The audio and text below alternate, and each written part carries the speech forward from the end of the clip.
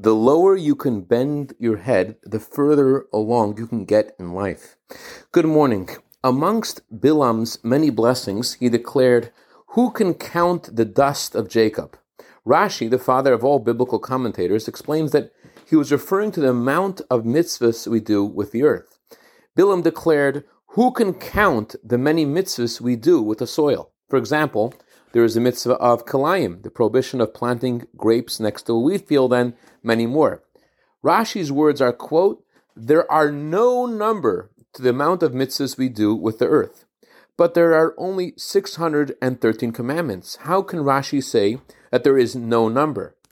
The simple answer is that the type of mitzvahs we do with the earth are performed frequently. Whenever you decide to plow the earth, you are reminded not to plow with a donkey and an ox at the same time. But there is a deeper message here. There are two ways to approach a mitzvah. You can do a mitzvah with an inner sense of conviction based on your understanding of the value of what you're doing. You could also approach a mitzvah with a sense of faith. If you're doing a mitzvah based upon your appreciation, you may be tempted to stop when you stop loving it.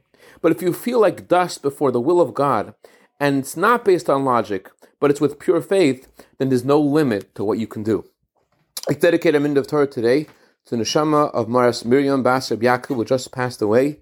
May neshama enter Gan Eden, and may she be go to better on behalf of her whole family, Uberesham, her son, Reb Bar Yochai, whose birthday is today, for a year of bracha v'atzlacha.